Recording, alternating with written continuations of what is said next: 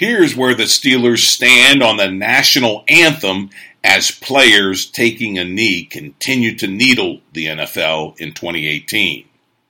Welcome to the Steelers Update from Penn Live, where we keep track of all things Steelers so you don't have to. This is John Lucy reporting. The controversy of NFL players taking a knee during the playing of the national anthem before games has roiled the entire league in 2017. The Steelers did not escape the public relations carnage. During an early season game in Chicago, the entire team but one player chose to remain in the tunnel for the playing of the anthem. But as the Stars and Stripes played, one player, Army veteran Alejandro Villanueva, stepped out of the tunnel and into the sunlight, his hand over his chest to honor the anthem and the sacrifice from his fellow military veterans it represents. To say this created a controversy in Pittsburgh is an understatement. So where do the Steelers stand on the anthem entering the 2018 season? Overall, the NFL policy on the anthem remains muddled. After announcing that players must either stand for the anthem or remain in the locker room lest they face fines, the NFL has backpedaled and is now in negotiations with the players' union on exactly what the policy will be.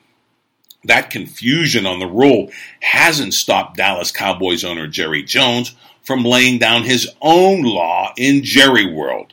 He says every Cowboys player will be expected to be on the field, toe on the white line, and standing every time the Stars and Stripes plays. In wake of the Steelers' disaster in Chicago, columnist Mark Madden, writing for TribLive.com, points out that no Pittsburgh player has taken a knee or otherwise protested since that September 24th debacle. But Artie Burns has referred to the NFL's now dormant new policy on the anthem as, quote, bullying. But before he went down with injury, offensive lineman Ramon Foster perhaps said it best when he told Madden that Steelers players were concentrating on football and not on making statements during the playing of the anthem. Madden quotes Foster as saying, quote, to us, it's always been about football first. Our thing has been do our job, number one, and secondly, help when the opportunity is there, unquote. Of course, the larger Pittsburgh community has suffered a tragedy like the kind that spawned kneeling during the national anthem in the first place, that being the police shooting and killing of unarmed and fleeing teenager Antron Rose during a police traffic stop following a non-fatal shooting nearby. In wake of that incident, there have been plenty of public protests shutting down major Pittsburgh intersections and traffic arteries. Tensions in the Steel City are sky high. But don't look for the Steelers to collectively enter the fray by doing any type of protest during a game this season. Madden writes that this is a good thing for both the team and the town. He writes, quote, the Steelers need to keep quiet and stand at attention on the sideline. Make no statements, announce no team policy.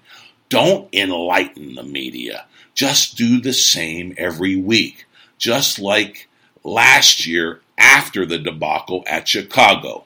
I'm not saying this out of respect for the flag, the nation, a song, or any ancillary patriotism. I just don't want to see the Steelers sink into that quicksand, unquote. Clearly, Madden sees this as a no-win situation for the Steelers in a country and a Western Pennsylvania region that is so utterly divided on this issue and on politics in general. That's because urban parts of Steelers country are very pro-Democrat, while other parts of this proud Rust Belt community are pure Trump country.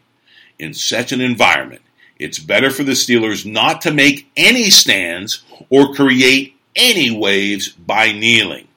As Madden concludes, quote, when week 1 rolls around, the anthem situation will be the NFL's #1 story, but not in Pittsburgh.